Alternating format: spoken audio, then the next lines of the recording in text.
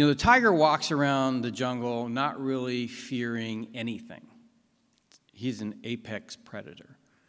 And that's the way I looked at myself in the military. I was a B-2 pilot. There was no place I couldn't go. There was no target I couldn't go after. And in many ways, I think that symbolizes the United States. Highly confident coming out of the first Cold War. Not only were the apex predator, we're the richest nation in the world. And it was this hubris that, unfortunately, I believe infected me, infected my brain, prevented me from seeing reality. And it was this infection that, I spent some time curing in the Pentagon, in Beijing, and finally at the White House. When all of my colleagues went to the Middle East in 2001, I went to China. I went to the Defense Language Institute, learned to speak Chinese, and I went to study at a university in Shanghai called Tongji University. And it was phenomenal. China was just entering the World Trade Organization. They were growing like gangbusters. And I came away from that trip, living there for 2 years. I left in 2004, thinking that this relationship with China is going to be really good for America. And I went from there, back flying the B-2, but because all my colleagues went to the Middle East and I went to China, I got involved in China policy. And so it was there I found myself in the Pentagon in 2014 looking at a presentation showing the attack on numerous companies throughout our economy by China. And it was an awakening for me. It was a shift in the way I thought about warfare. I have been trained that war is politics by other means. Right? Good example is Kosovo.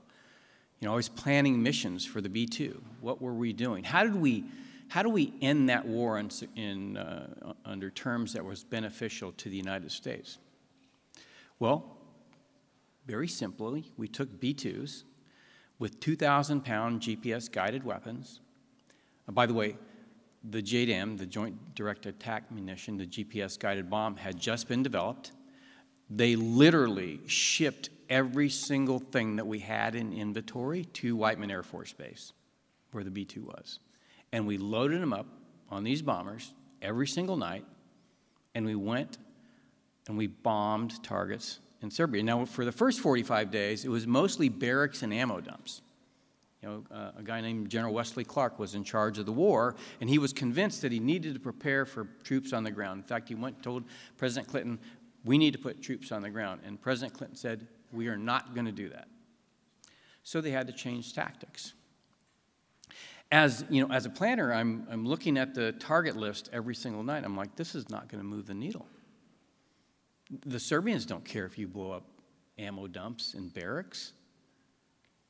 And then about day 45, we got a new target list. And I'm like, okay, this is going to be over very, very soon. What was on that target list? Assets, warehouses, factories, buildings, real estate, owned by the elites of Serbia, the folks that were supporting Milosevic. Within 2 weeks, night after night, taking their assets one by one, the war was over. Milosevic went and stood trial at The Hague for war crimes. Now, go back to Clausewitz's statements. War is politics by other means. What were we doing there? We were creating a political outcome using military force. We told the leadership, the elites of Serbia, either stop supporting Milosevic or you're going to lose your stuff. So it's that context that I looked at this presentation in 2014, sent to me by somebody that had $1 billion invested in China. And I looked at that and I said, well, there's no difference between what I'm seeing here and what I saw in Serbia. It's just different tools. And so I had to change the way I thought about the world, and I think we need to as well. Data, right? I've had 4 extended conversations with Dr. Kissinger, and it was on the 4th conversation that I think we finally had some common ground. He thinks of the world in geographic terms, and generally in terms of national security, we do too. I don't think in terms of geographic terms, I think in terms of data. The technology, stealth, networks, GPS, that allowed us to be successful in Serbia is not the same type of thing that we see going on with China. You know, we took away their assets. What's happening today is something that is unprecedented in human history. It is a principle of war that using bombers to go after a population is going to turn the population against the bombers. It's not going to get you a political outcome. It's not going to get you what you want. This is well known. This is why we focus on the leadership or the elites, or the things that allow the elites to communicate with their military forces. We don't focus on the population. And that's because you're trying to use military force to achieve a political outcome. When you attack the population directly, you actually get them angry at you and they support the government efforts, even if it's a totalitarian government. What changed with the Microsoft, Apple, Google, Amazon crowd was that you could go after directly the population, right? These things. 2007. Didn't exist before that. And that group of MAGA companies that became so wealthy were based on this. What do these things do? They collect data on you, about you. That data is served up, and it's used to understand your intentions, your behaviors, your perceptions, and then it's used to serve back content that begins to alter those. Good example, TikTok. What does TikTok do? It sucks data out of your device about you, everything. It even knows, the device knows that it's you holding the device. The accelerometers, can be, with machine learning, artificial intelligence, it can be known who's holding the device. The videos you look at, the content you see, all of that is being used to understand your intentions, your behaviors, perceptions. And then content is served back to you to begin to alter those. So what do the MAGA companies do? They become very good at getting you to buy shoes. Well, the Chinese Communist Party, and in particular the People's Liberation Army, are a political force. Mao said, politics is war without bloodshed. In other words, not what I was taught, war is politics by other means. You use military force to achieve a political outcome. You use politics to achieve a political outcome. And what the Chinese Communist Party realized that in America, when we developed globalization and the internet, we created the tools to allow you to export political warfare on a mass scale to the individual. So now it's not just about economic behavior, it's about changing your social and political behavior. You're like, that's bizarre.